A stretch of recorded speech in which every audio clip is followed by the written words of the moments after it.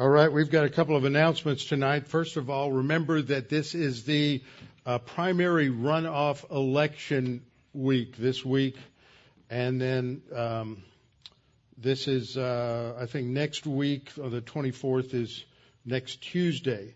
So the election or voting day actually is Tuesday the 24th, but early voting started yesterday. So if you haven't voted yet, you're late. A lot of people were there yesterday. I had to wait in line and watch out for people running in front of your car in the parking lot. So it was a busy day yesterday down at the polls, and I heard that was true for today as well. I think that's a good sign. So the runoff is next Tuesday, and the early voting is yesterday until Friday. Second thing is Vacation Bible School is scheduled for July 19th to 21st.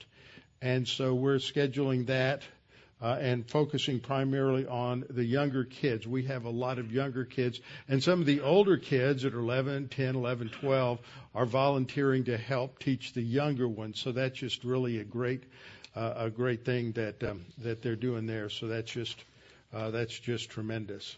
And then also be in prayer for Camp Arete. What are your dates, Jeff? July 17th to the 23rd. Okay, so same time as Vacation Bible School, 17th to the 23rd, roughly overlapping there. So pray for both of those events. Cast your burden on the Lord, and He shall sustain you. He shall never suffer the righteous to be moved. Delight yourself also in the Lord, and He shall give you the desires of your heart. Commit your way to the Lord. Trust also in Him, and He shall bring it to pass. In God I have put my trust. I will not be afraid. What can man do to me? Before we begin this evening, we will make sure that we are in right relationship with the Lord, ready to study the Word, focus on the eternal truth of Scripture. And so if necessary, we'll have silent prayer. So if necessary, you can have time to confess sin, make sure you're in right relationship with the Lord. So after a few moments of silent prayer, then I will open in prayer. Let's pray.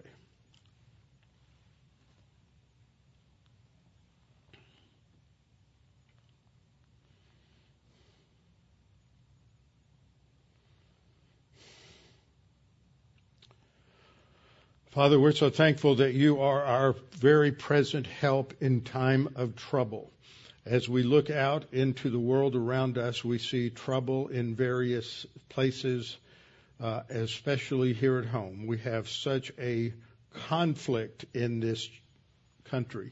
We have a major division because part of the country is still operating on a biblical worldview, and so many are operating on the devil's view, the world's view.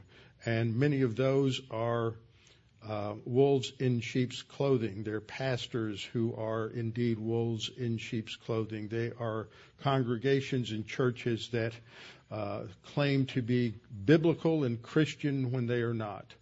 And they are deceiving enormous numbers of believers.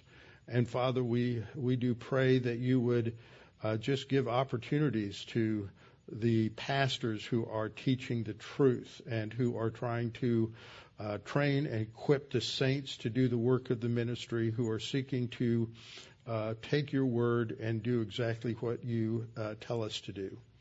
Father, we pray for our time together this evening as we see that so often the thinking of the world just infiltrates our own soul, and we need to root that out, identify it, and be able to apply your word. So, Father, open our eyes to our own situations this evening as we learn your word. We pray this in Christ's name. Amen. All right, tonight we're back into our study in Judges, and we're looking at this theme of compromise with the world system. So we want to start. I want you to open your Bibles not to Judges, but to Romans 12:2, and we'll look at a couple of passages in the New Testament, Romans 12 and James 4. before we go back to our passage in Judges. But the New Testament gives us a framework for understanding the narrative. And one of the important things when we study Scripture is the Old Testament is filled with narrative, stories. And the stories don't tell you what to do. Stories are never prescriptive. By that, you don't go to a story to get doctrine. This is one of the problems that there are in numerous denominations and Christian sects, is that they don't handle the stories as stories.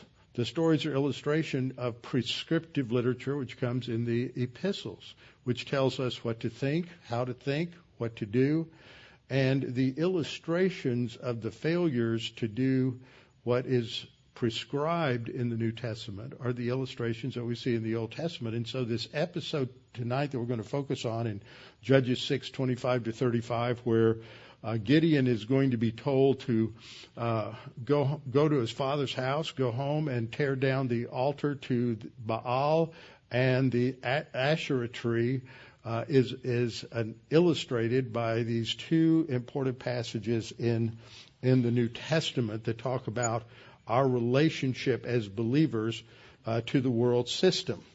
So we see that in Judges, just to review, that the problem here is the paganization of the people, the paganization of the priests, paganization of the leadership. That once compromise with the worldview of the Canaanites, with their religious systems, begins to take hold among the Jews, they just go through a collapse, and it goes through stage after stage after stage. We see the same thing historically in this country. It's taken about 200 years to reach where we are, but it's important to understand how we got where we are and what the characteristics of where we are so that we can properly apply Scripture. And that's the passage that we're starting with in Romans 12:2. Romans 12:2, and this is my translation, do not be pressed into the mold of the spirit of the age. The familiar translation is don't be conformed to the world. But the English word world, God loved the world. There it's talking about the inhabited world. Other places the world is the geographical world. But in a lot of places, as we'll see in the next couple of verses, that Greek word for world is talking about the philosophical and religious ideas that characterize the cultures around the world. That's not the word that's used here. The word that's used here is the word ionos, which primarily has the idea of an age or a time period. So it relates to the predominant ideas that characterize that time period.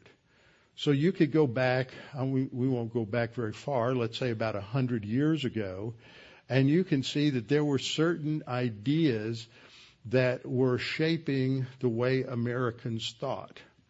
For example, by the end of the 19th century, the ideas of progressivism were always bearing fruit. Progressivism had a secular as well as a religious idea of post-millennialism. Post-millennialism is the view that Jesus comes after or after the kingdom. So the church will bring in the kingdom. And that was its theological orientation from the mid-1700s under pastors, theologians like Jonathan Edwards and his protégés. And that introduced this postmodern, but it became secularized. So postmillennialism becomes secularized, and it becomes identified with sort of a national fervor in the United States, so that you get this confusion where people see with Manifest Destiny and the expanse of America that America is going to bring in the kingdom. And the kingdom moves from being a messianic kingdom to being a utopic secular kingdom. And so these ideas of a utopia began to creep in by the Second Great Awakening. A lot of people in the Second Great Awakening were post-mill. And you're bringing in the kingdom, and you can bring in the kingdom because men are basically good, and so they can create a basically good kingdom. And by the time you get to the end of the 19th century, it's been totally secularized by liberalism. And so you see this shift that is taking place. And then World War I occurs. And the post-millennial utopianism of European liberalism, the optimism that brought, died on the fields of Flanders. I mean, the modern war with machine guns and tanks and the massive artillery that they had, and the attacks using various gases, gas attacks, and everything was just so horrible, left people so maimed that they destroyed the optimism of 19th century liberalism. And then you just get this strange period in the 20s, the roaring 20s, where people are just, there was so much death in the decade before. Now it's all about just experiencing life and having a great time. And in fact, America would have gone full bore into the some of the utopian ideas that were present in Europe already at that time if it weren't for the Depression and then World War II.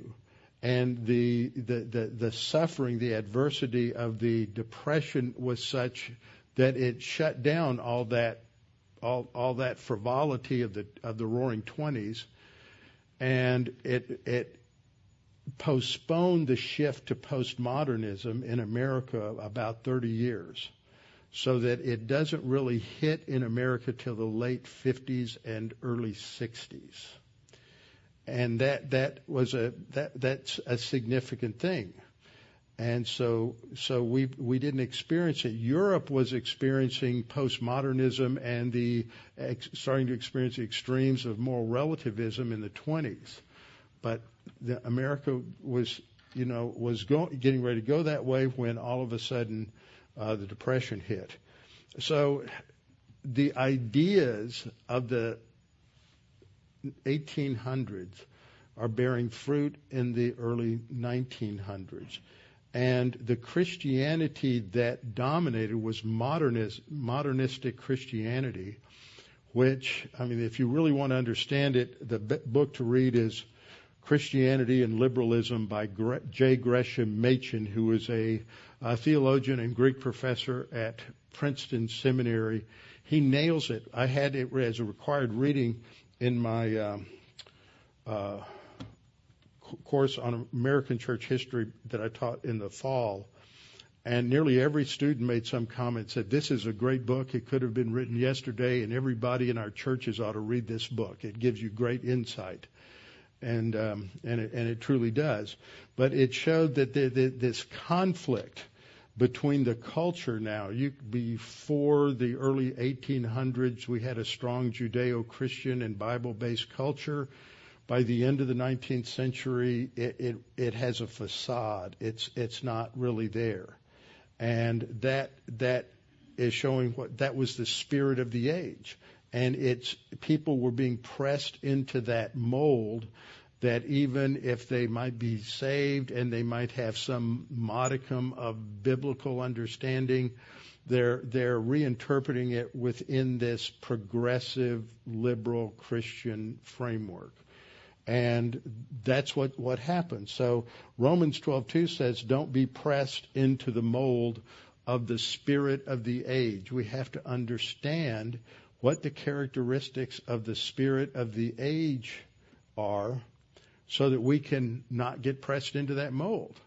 If you don't understand that the mold today is extreme postmodern liberal relativism, then you're going to pick up all kinds of ideas, and what's really become popular is Marxism and socialist ideas that are packaged under other terms and other names, and people lie and say, oh, it's not Marxist. And then they'll turn right around and say, well, nobody else ever really tried it before, but we can do it because we're smarter than anybody in the past. And so arrogance always produces a collapse. But they've forgotten all of those things. So our kids need to understand this because it's just being fed to them in many different ways as they're growing up. There's better schools and worse schools, but it's just everywhere. So we're not to be pressed into the mold of the spirit of the age, but instead, contrast, we as believers are to be transformed by the renewing of our thinking. And we live in a world since the end of the 19th century where there's a shift to emotion. In fact, it goes back, the seeds of that really go back to the beginning of the 19th century with a German theologian by the name of Friedrich Schleiermacher, who's considered the father of modern liberalism, because he said we can't accept the Bible as having anything valid to communicate to us. It's just a bunch of myths and legends. So what's important is that we have an emotional experience with the divine, whatever that is. But that's it. It shifts to emotion. It has an impact on music. There's this emotionalism that comes along. It's evidenced in romanticism in the music and in literature and in the arts. And so this creates a focal point where people are making decisions and living more and more on the basis of emotion. So that's part of the spirit of that age. So we're to be transformed by the renewing of our thinking. And thinking and rationality under the authority of God's Word is now what should be characterizing the Christian's life. But that is so contrary to what the culture is saying. And if you listen carefully, you will hear that the illogic and the irrationality of so many statements. I mean, how rational is it to say that if you have male chromosomes that you can look in the mirror and say you're really a woman, and that biology has nothing to do with gender?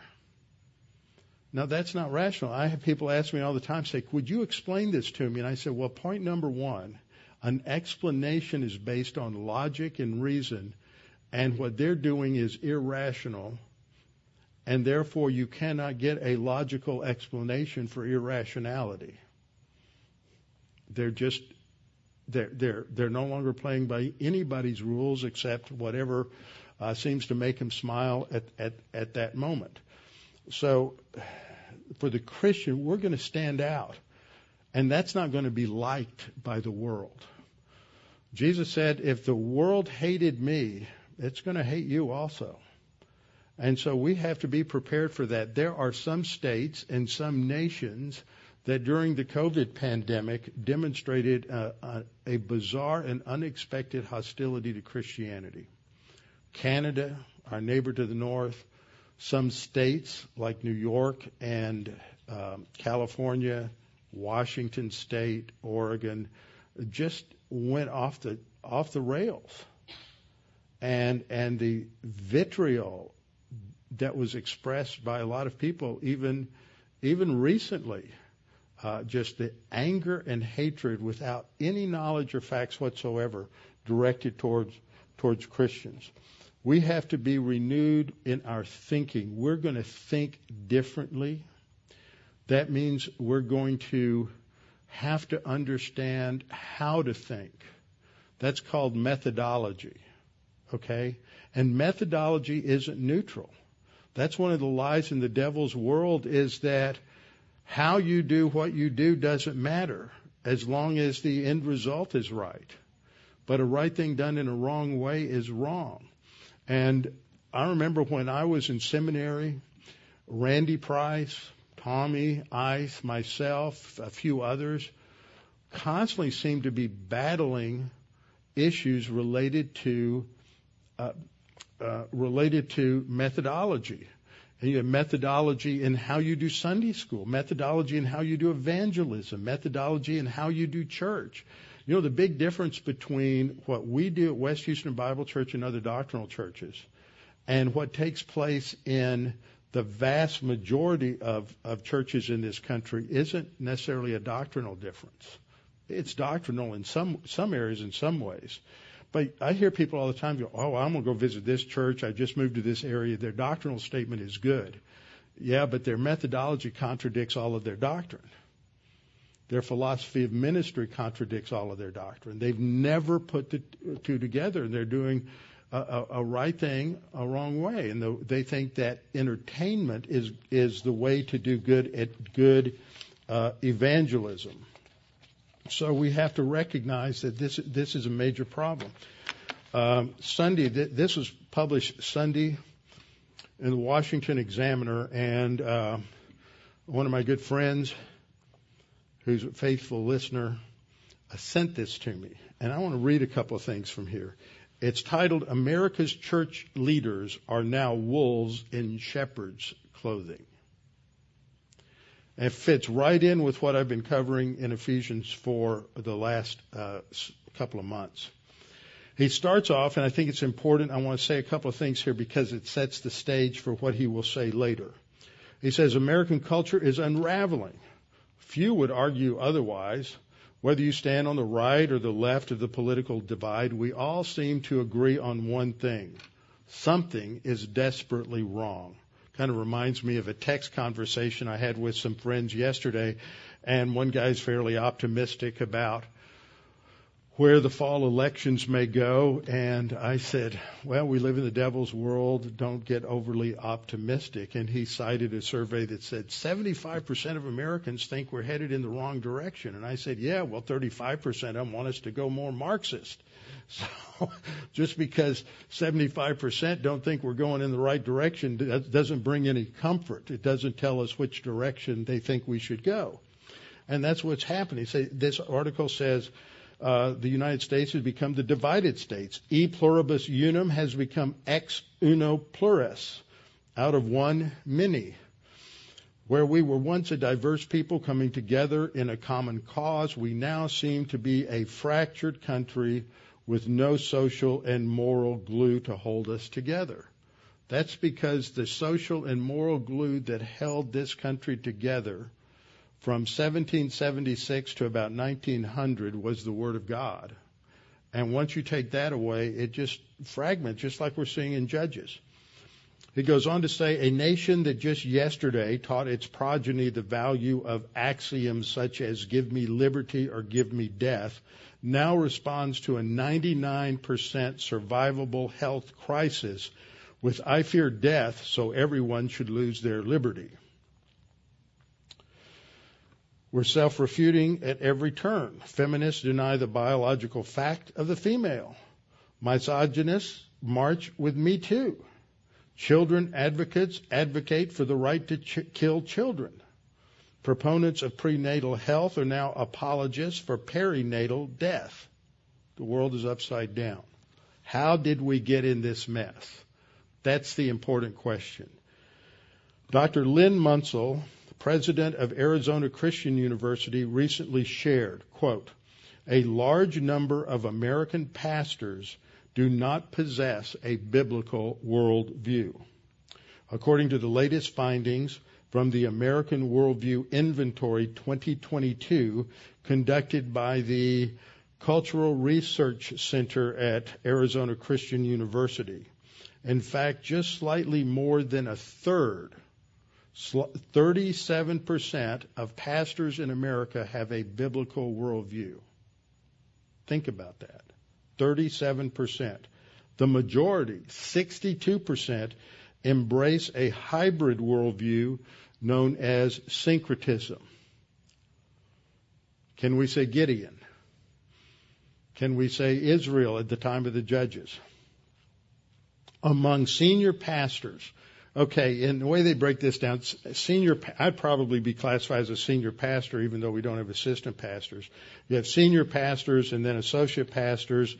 And in some churches, they'll call them teaching pastors if they have elders, so they'll have teaching elders. And then children and youth pastors. He says, according to their research, Among senior pastors, only 41%, 4 out of 10, have a biblical worldview. 4 out of 10. The next highest is 28% among associate pastors. Associate pastors are the ones who, in the next few years, will move up to be senior pastors. 28% have a biblical worldview. Fewer than half as many teaching pastors. 13% of teaching pastors have a biblical worldview. And children's and youth pastors, it's 12%. Executive pastors only have a 4% consistent worldview.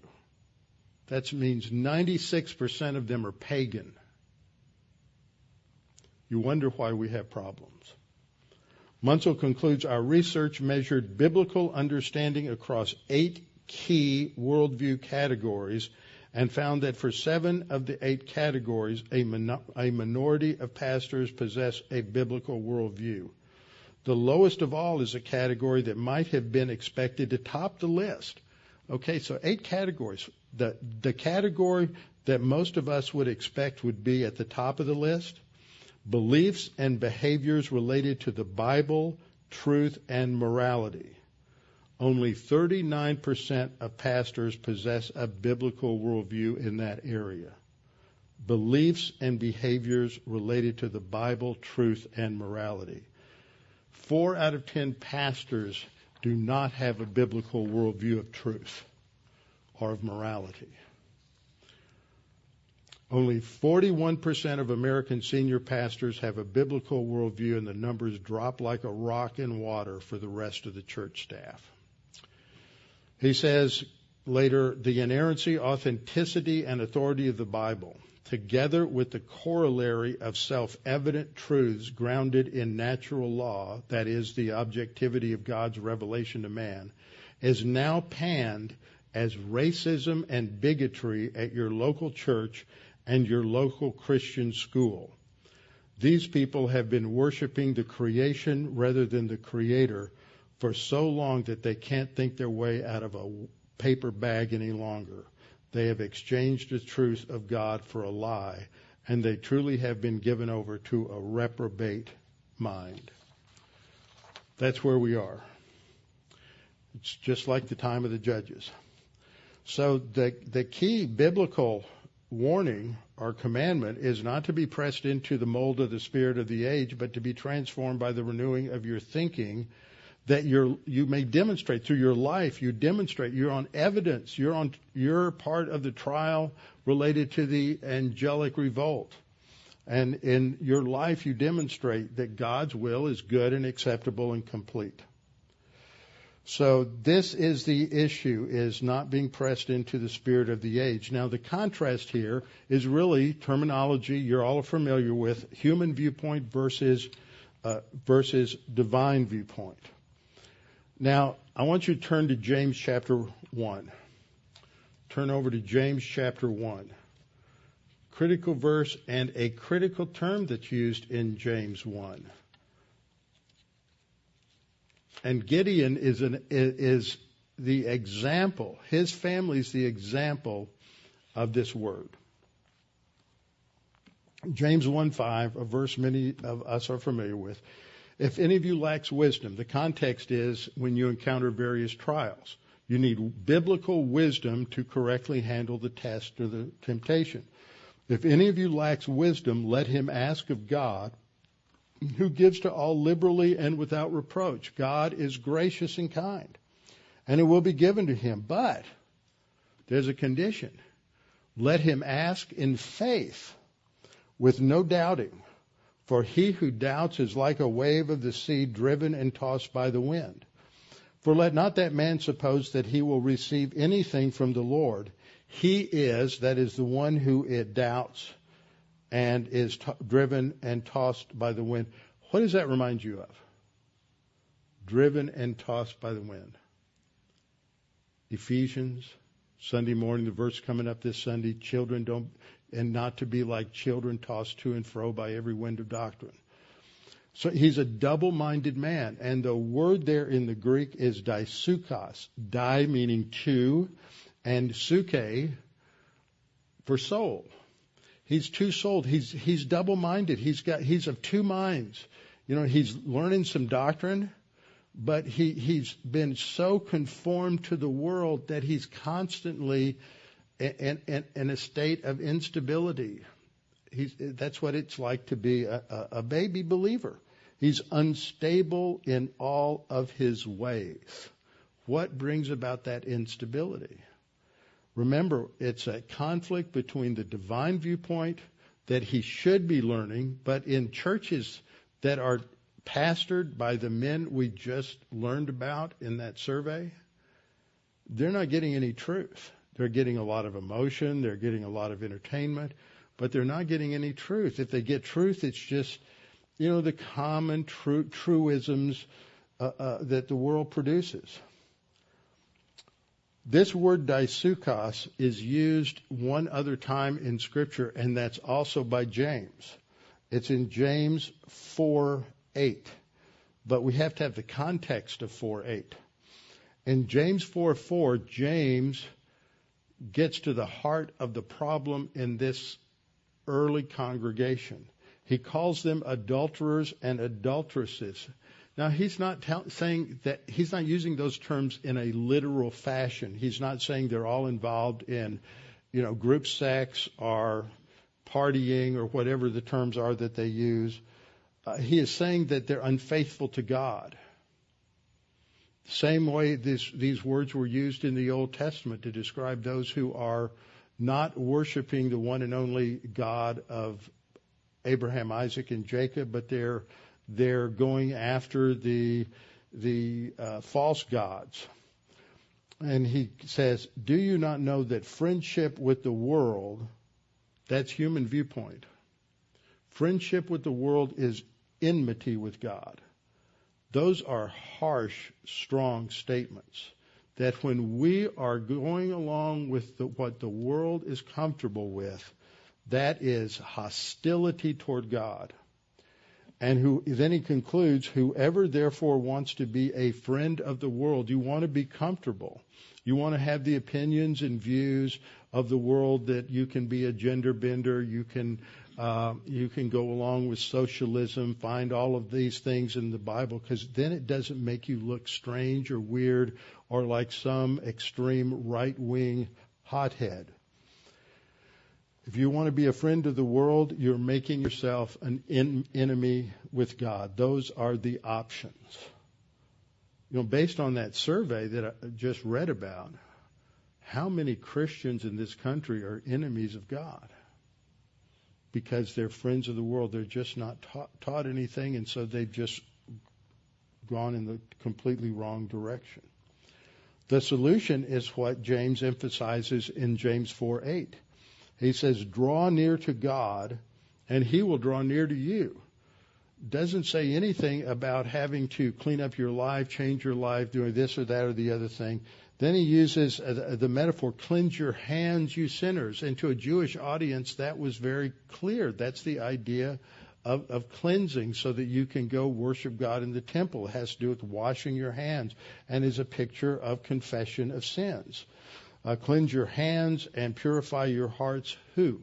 You double-minded. Those of you who have both feet firmly planted in the leftism, the liberalism, the Marxism, socialism, Me Too movements, all these other Black Lives Matter, Marxism and socialism. Your feet are firmly planted there.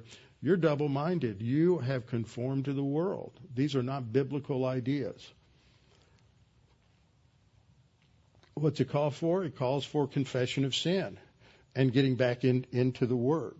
So what we learn from this is that a double-minded man is someone who has a soul filled with a lot of human viewpoint thinking. And let me tell you, we can't judge anybody, because when you got saved, that's how all of us were.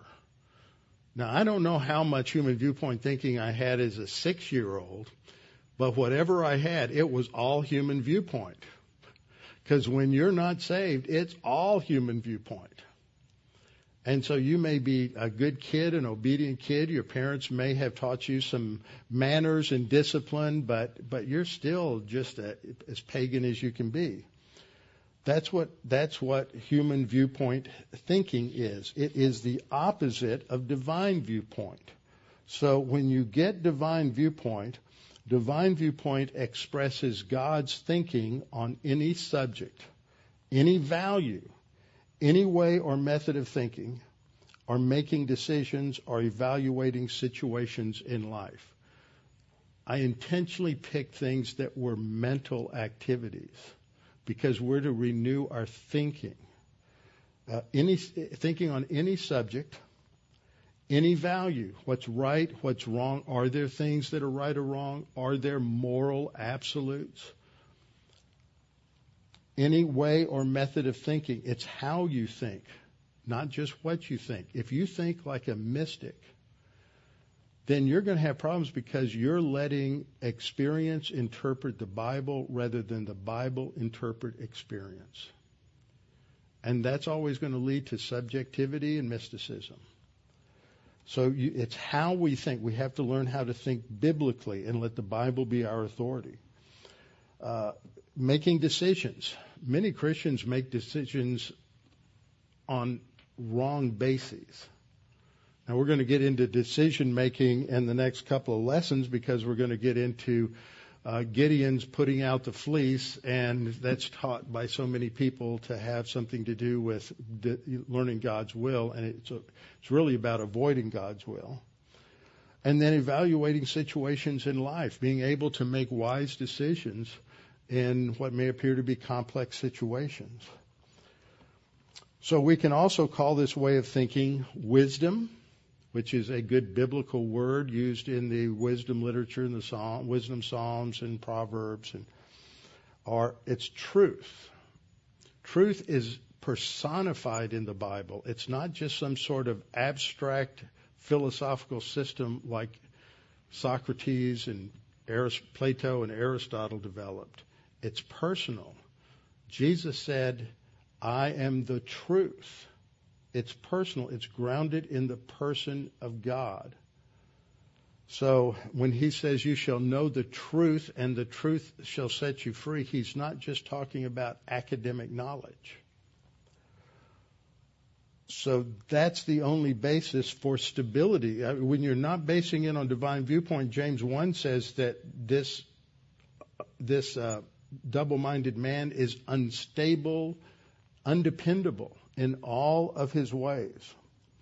The only source of divine viewpoint, therefore, is the Bible, the Word of God, which is called the thinking, the mind of Christ in 1 Corinthians 2:16. The only way we can know the thinking of Christ is to know the Word of God. That's why all of you are here Tuesday night, Thursday night. You want to know the Word of God so your soul is saturated with it. But that's rare in Christianity today. We all remember times where if you were going to a Bible church of almost any kind, you would have half the church there and during a midweek service for Bible teaching and for prayer meeting. Not so today. There's some sociological and demographic factors there because in a big city like Houston, and with the demands on employment, too many people just can't make it. But thankfully, we have the internet now, and so many people can log on, and they do, and they get solid Bible teaching all week long. Second thing about this is that in contrast to human viewpoint, divine viewpoint produces skillful living, inner joy, happiness, tranquility, and stability. That's just the opposite of the world. And the world system today runs on feelings, it runs on emotion, it runs on the opinions of fallible human beings. And human viewpoint will always lead to instability, failure, self-induced misery, because human viewpoint is always based on arrogance. Think about that. You're either basing your life on humility, and in James 4 talks about humble yourself under the mighty hand of God. So you're either going to build your life on humility and grace orientation, or you're going to be building your life on arrogance. There's no middle ground. It's one or the other. And when we build our lives on arrogance, we're saying, I know more than God. I know better than God. Man becomes the measure. And it's what is known as modern secular humanism is a great example of one form of that. And God's Word's not the measure. It's not what God's Word says. And the root problem in this world is that every one of us develops. We grow up. We're born in the devil's world. We're born in the world system. We're educated by people who are immersed in the world system, some more than others because many of us had Christian parents. Many of us had teachers who were solid believers, and therefore what went on in their classroom was a reflection of their walk with the Lord. And I was grateful that in many cases I had teachers who were believers, and I always knew the ones who weren't. It's not so easy anymore. And so as we've seen in our study in Judges up to this point, the conflict in Israel was between divine viewpoint as expressed in the Mosaic Law and the human viewpoint of the perverse paganism of the Canaanite culture, which had substituted a fertility worship for the worship of the true God of creation. And so as we go through Judges, one of the things that I've had this conversation with several people recently is that what you see is a polemic. A polemic is an argument or a debate to show that something is wrong. And a lot of people don't like to be polemical. You know, they want to know, I want to know the positive things that the Bible says and not the negative. What's interesting is one of the pastors on Friday morning has been sort of a functioning assistant pastor for about, I don't know, maybe 20 years. And the pastor of the church where he has been serving has reached an age where he can't function anymore as the pastor. And so this younger man who's got a lot of maturity and a lot of study in his background has become the pastor. And he's heard me teach on the fact that almost every page of the Bible is a polemic. It is an argument that puts down unbelievers. It puts down human viewpoint. It shows how the paganism of the Old Testament was horrible. It's always showing God is good and these false gods are demons. There's no in between. And people who worship false gods are following demons. And anybody who isn't following Jesus is going to the lake of fire. I mean, these are absolutes. And let me tell you, modern man does not want to hear that. They don't want to hear polemics from the pulpit. I've had people not come to church. Oh, you know, you're just always talking about what's wrong with everybody else. That's how you learn what to think with discernment. But they don't want to hear that. And what I believe, I don't know for sure, but in most cases, they're compromised in so many ways to keep their high-paying jobs that they don't want to hear that they've compromised with the devil's world. But that's where it leads. If you want to go along to get along, because that's going to keep your job, and you're going to turn a blind eye to the fact that you have to enforce policies related to gender neutrality and a whole host of other things, but you're just, well, you know, I've got to pay the bills, I've got to pay the mortgage. You've compromised. You're worshiping a form of fertility religion, a form of prosperity theology. To pay your bills, you're going to overlook the paganism that's there. Now, it may not be easy to work your way out of one job into another job. I'm not saying you just walk in and turn in your papers one day and just say, well, God's going to provide something. But people need to be aware of this. And it's in the culture of so many companies. And we've seen that. You know, a lot of Fortune 500 companies in the last 3 years really showed where their values are. And the Christians that are there are clearly in a conflict because they're being forced in some cases to validate and enforce policies that they're not comfortable with because they know at the root they're wrong. So this is the conflict that we're seeing here. Fundamental to the Mosaic Law, which began with the prelude of the Ten Commandments, we have the first commandment. What does God say? I am the Lord your God who brought you out of the land of Egypt, out of the house of bondage. So he identifies who he is as the God of Abraham, Isaac, and Jacob, the God of the Exodus, the God who brought them out of slavery. And then his first command, because it's foundational to all of the other 612 commands in the Mosaic Law. You shall have no other gods before me. If you compromise there, the rest of it really doesn't work well. It leads to instability. It's interesting that in Judges 6, we started off Judges 6:1b, talks about their sin. Judges 6:1a rather talks about the sin of the Israelites, and the children of Israel did evil in the sight of the Lord. And doing evil in the sight of the Lord is a way of saying they became idolatrous. That phrase is used time and time again through the Old Testament to describe a group of people that have gone over to the dark side and worshiping idols. So that's what they're doing. That's their sin. So they're going to get disciplined for it. But that's their disobedience. And then from 1b down through 6, we have the discipline. And then from 7 on to the end of, really to the end of chapter 9, we have God's grace in delivering them. But when God is preparing to call a deliverer, he first sends a prophet. And we look at verses 8 through 10. What does he say? How does he announce himself? Verse 8, thus says the Lord God of Israel, I brought you up from Egypt and brought you out of the house of bondage. Where did he get that language? He pulled it right out of Exodus 20, 2 and 3. I am the one who brought you out of Egypt. That identifies who God is. And I delivered you out of the hand of the Egyptians and out of the hand of all who oppressed you. And also I said to you, verse 10, I am the Lord your God. Do not fear the gods of the Amorites in whose land you dwell, but you have not obeyed my voice. That's the indictment.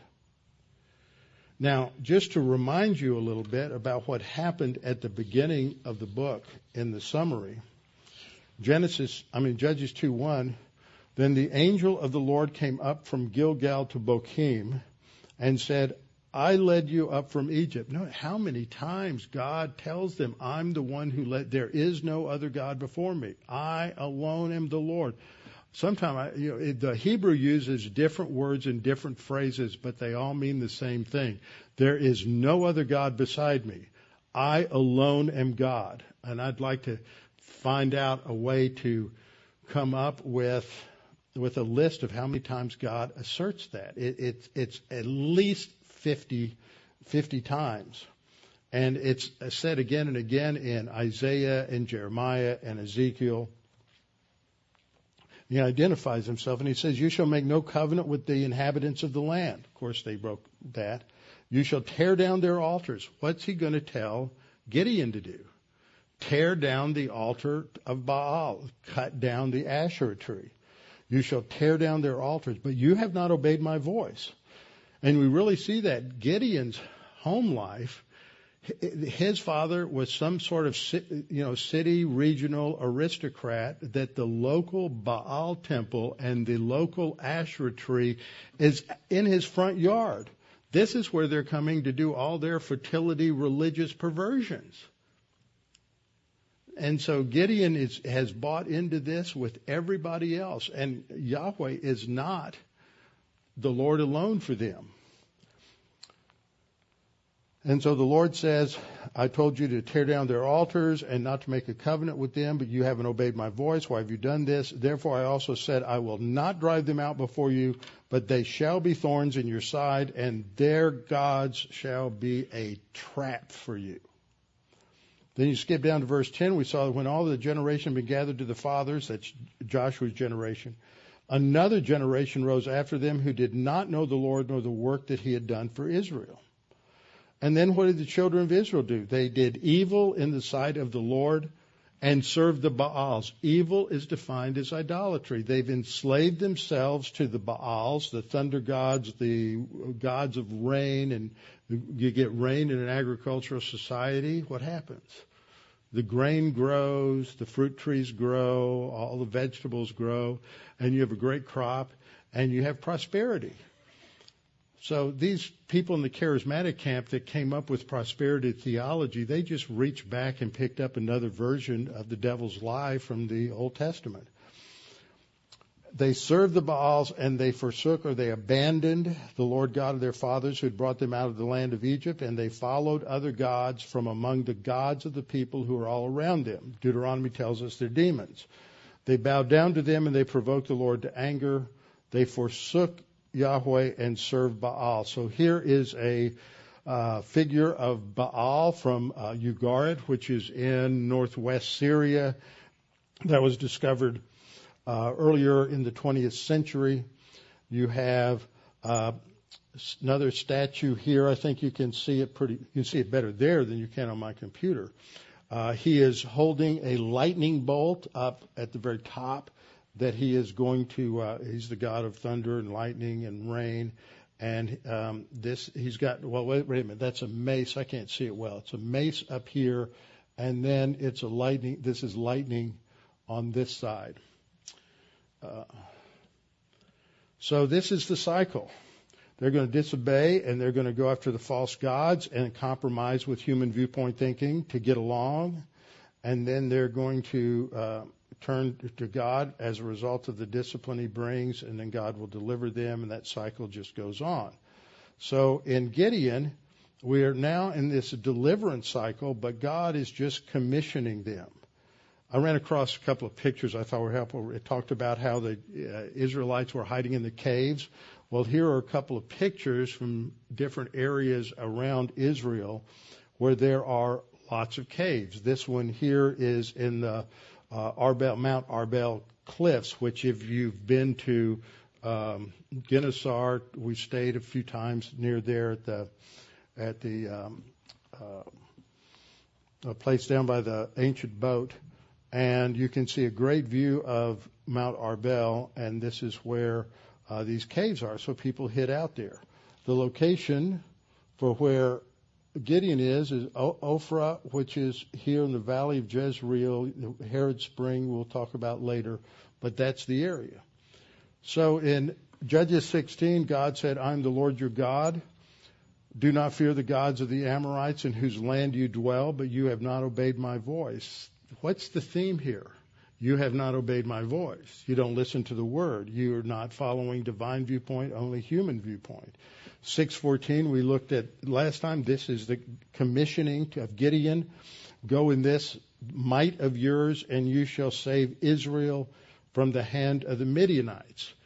And it's not a question, have I not sent you, which would be a rhetorical question emphasizing the fact that God has sent him. But it's more of a statement based on how that similar phrase is used in Exodus 4 when God tells Moses, I have sent you. So we have the picture of the valiant warrior at the beginning beating out the wheat. Some of this is pictured in here in the paintings. This looks like it would be in one of the tombs down the Valley of the Kings. And here's a picture of 19th century farmer with his bulls. Now this is important because Gideon's getting ready to take 2 bulls to tear down the temple. And he's just threshing. So these are piles of wheat. I like the old black and white pictures because that was in the late 19th century, a lot closer to what it was like in the time of Gideon. And we see these various threshing floor pictures and what they were doing. Okay, so he's been commissioned by the Lord, and the Lord clearly says in verse 16, and the Lord said to him, surely I will be with you. You shall defeat the Midianites as one man. It's very clear. And then Gideon begins to realize, slowly dawning on him, who this is. And so he's going to bring a sacrifice to God. And he's going to go back and he's going to get a goat. He's got to skin the goat, eviscerate the goat, prepare the goat, the unleavened bread, put it in a basket, make broth and soup, cooking it. All of this takes time. Here's a baby goat like he would have taken. I like to use pictures like this. First time I saw a goat sacrifice, it was so moving. Now, a lot of you wouldn't like that. But it makes you realize when the scriptures are talking about the unblemished, spotless Lamb of God, and you look in the eyes of this creature, this critter that's never done anything to you, realize you have to take a knife and slit its throat. That is a profound spiritual reality, because you realize that there was nothing, that lamb did not deserve this, neither did the Lamb of God. We're so distanced from this in an urban environment. So these are various pictures of an Arab preparing the goat to be able to cook it and make the meal, making the unleavened bread. And so as we were finishing up last time, the angel of the Lord tells him to do all of these things, and then takes his staff, touches the meat and the unleavened bread, and it all just, the rock springs forth fire and burns up the offering. That's an Olah offering. And then again, Gideon's eyes are opened a little more, and he realizes this is the angel of the Lord. He thinks he's going to die, but the Lord promises him, don't fear, you're not going to die. So Gideon built an altar there to the Lord and called it The Lord is Peace. And then the writer says, look, it's still there if you want to go check it out. This is my footnote. In verse 25 we read, now it came to pass the same night, so later that night, the Lord said to him, take your father's young bull, the second bull of 7 years old, and tear down the altar of Baal that your father has, and cut down the wooden image that is beside it. The wooden image beside it is the Asherah pole. So he's got to tear down the altar of Baal, which is what they were told to do to begin with, and cut down the Asherah tree. Now what's weird here is how many bulls are there? It looks like there are two. Your father's young bull, and then a second bull of 7 years old. 7-year-old bull is not a young bull. And you think, okay, well, you need two bulls to pull down this altar because it could be quite sizable. But the Hebrew is a little different. It's awkward. So it's probably a best translation, take the bull of the cattle. That's a weird phrase, but it probably emphasizes you're taking the prime bull. That's the bull of 7 years. You're taking the best bull in your father's herd. And then some translate it the bull that is 7 years old. But there's another way to translate that word. It's an odd construction. And he says, destroy the altar to Baal, which is your father's, cut down the Asherah pole. So he's going to take these two bulls, and we have a photo here of men plowing nearby that same area in the Jezreel Valley. Here's a relief from the palace of Sennacherib of two bulls. And then here is a statue of a storm god that was discovered up in the area which would have been the Hittite area at that time. And so he's going to pull this down. And then he's going to build an altar to the Lord God on top of that other one. He's going to completely destroy it. And this shows the authority and power of God over the false gods. It's another polemic. It's what you see when you go to Jerusalem. If you could get into the Dome of the Rock, no Christians have been allowed in 20-something years. But if you go online, you look for photos, pictures of the Arabic that's on the inside of the Dome of the Rock. They are all verses that are rejecting the deity of Christ, ridiculing the virgin birth. They're blasphemous, and they're polemical. The Muslims hate us. You will not find too many people who will ever point that out or who even know that. But there's nothing peaceful about Islam, and there's certainly nothing peaceful about the Dome of the Rock. It is an abomination before God because it promotes idolatry. So here is a statue of the storm god. I bumped that, got ahead.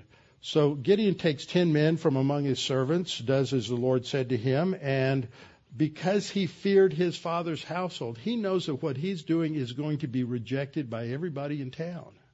He will become public enemy number one, and it's a death penalty for taking down this altar, tearing down this altar. So he does it at night. So the next morning, when the men of the city come up, they find it's just been devastated. The altar of Baal has been all torn down. The Asherah pole has been cut down, and they've offered the bull of the herd, the prime bull of the herd, on the altar that they built there. Now here's a couple of pictures of Canaanite altars. Here's one at Hatzor. And so they were large. This is not something small, not an individual altar, because everybody in the village would come out to his father's place, and that's where they would worship and have their perverse parties.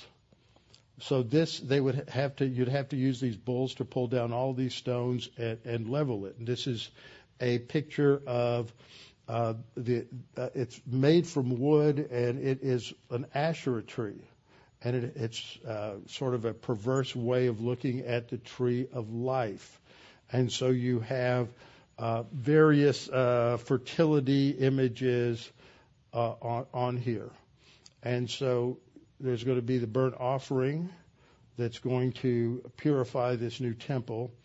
And so when the men of the city rose early, Baal, the altar is torn down, the Asherah is cut down, and they say to one another, "Who's done this?"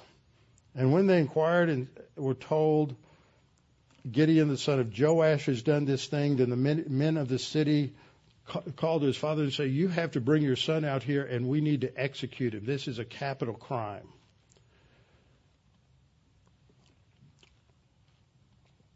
And so they're going to. This is another picture of an altar. Now this is an interesting one. I just threw it in here.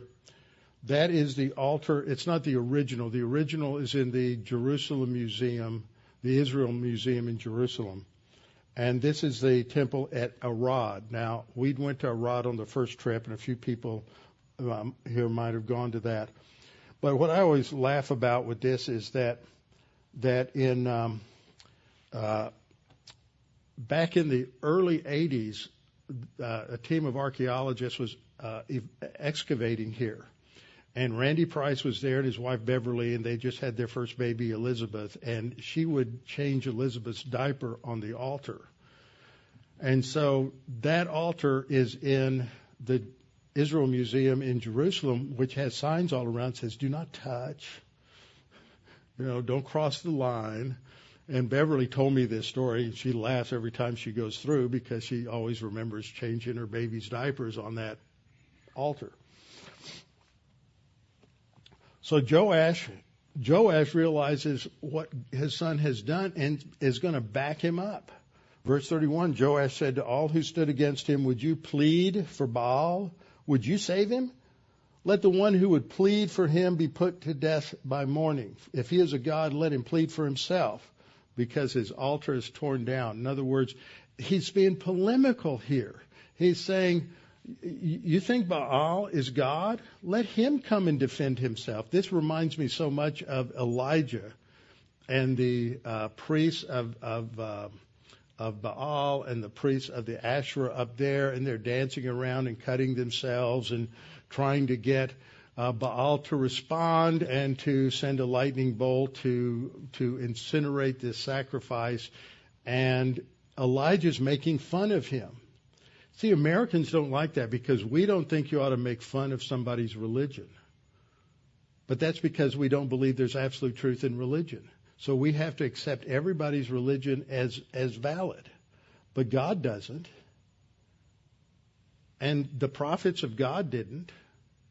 They ridiculed people who believed in these false gods. They made fun of them. Now, I'm not saying you need to do that, but we need to lighten up a little bit and realize we don't have to be all that sensitive to unbelievers because we have the truth.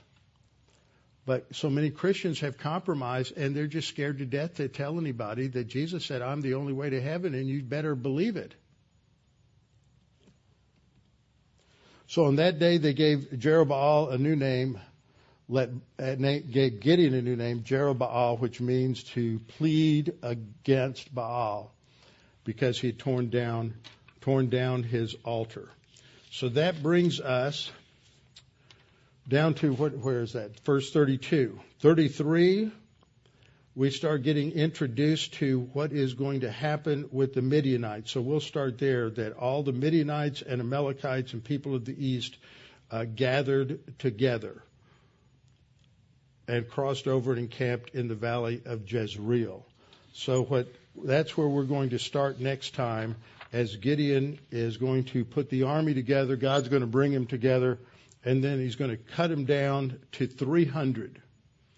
I ran across a great quote some time ago and found it today by Martin Luther, writing about Gideon going up against the Midianites with only 300. He said, how difficult it was for Gideon to fight the enemy at those odds. If I had been there, I would have messed in my breeches for fright. Martin Luther always had a way with words. Father, thank you for our opportunity to come together to think through these things, because not one of us escapes the problem of compromise with the world system. We constantly have to be on guard to not be conformed or pressed into the mold of the world system around us. We have to be biblical. We have to stand on your word, and we cannot compromise. Father, we pray that you would open our eyes to the areas where we compromise in our thinking. Give us the courage to deal with it biblically and to continue to press forward by taking in your word and living and thinking on its basis. We pray this in Christ's name. Amen.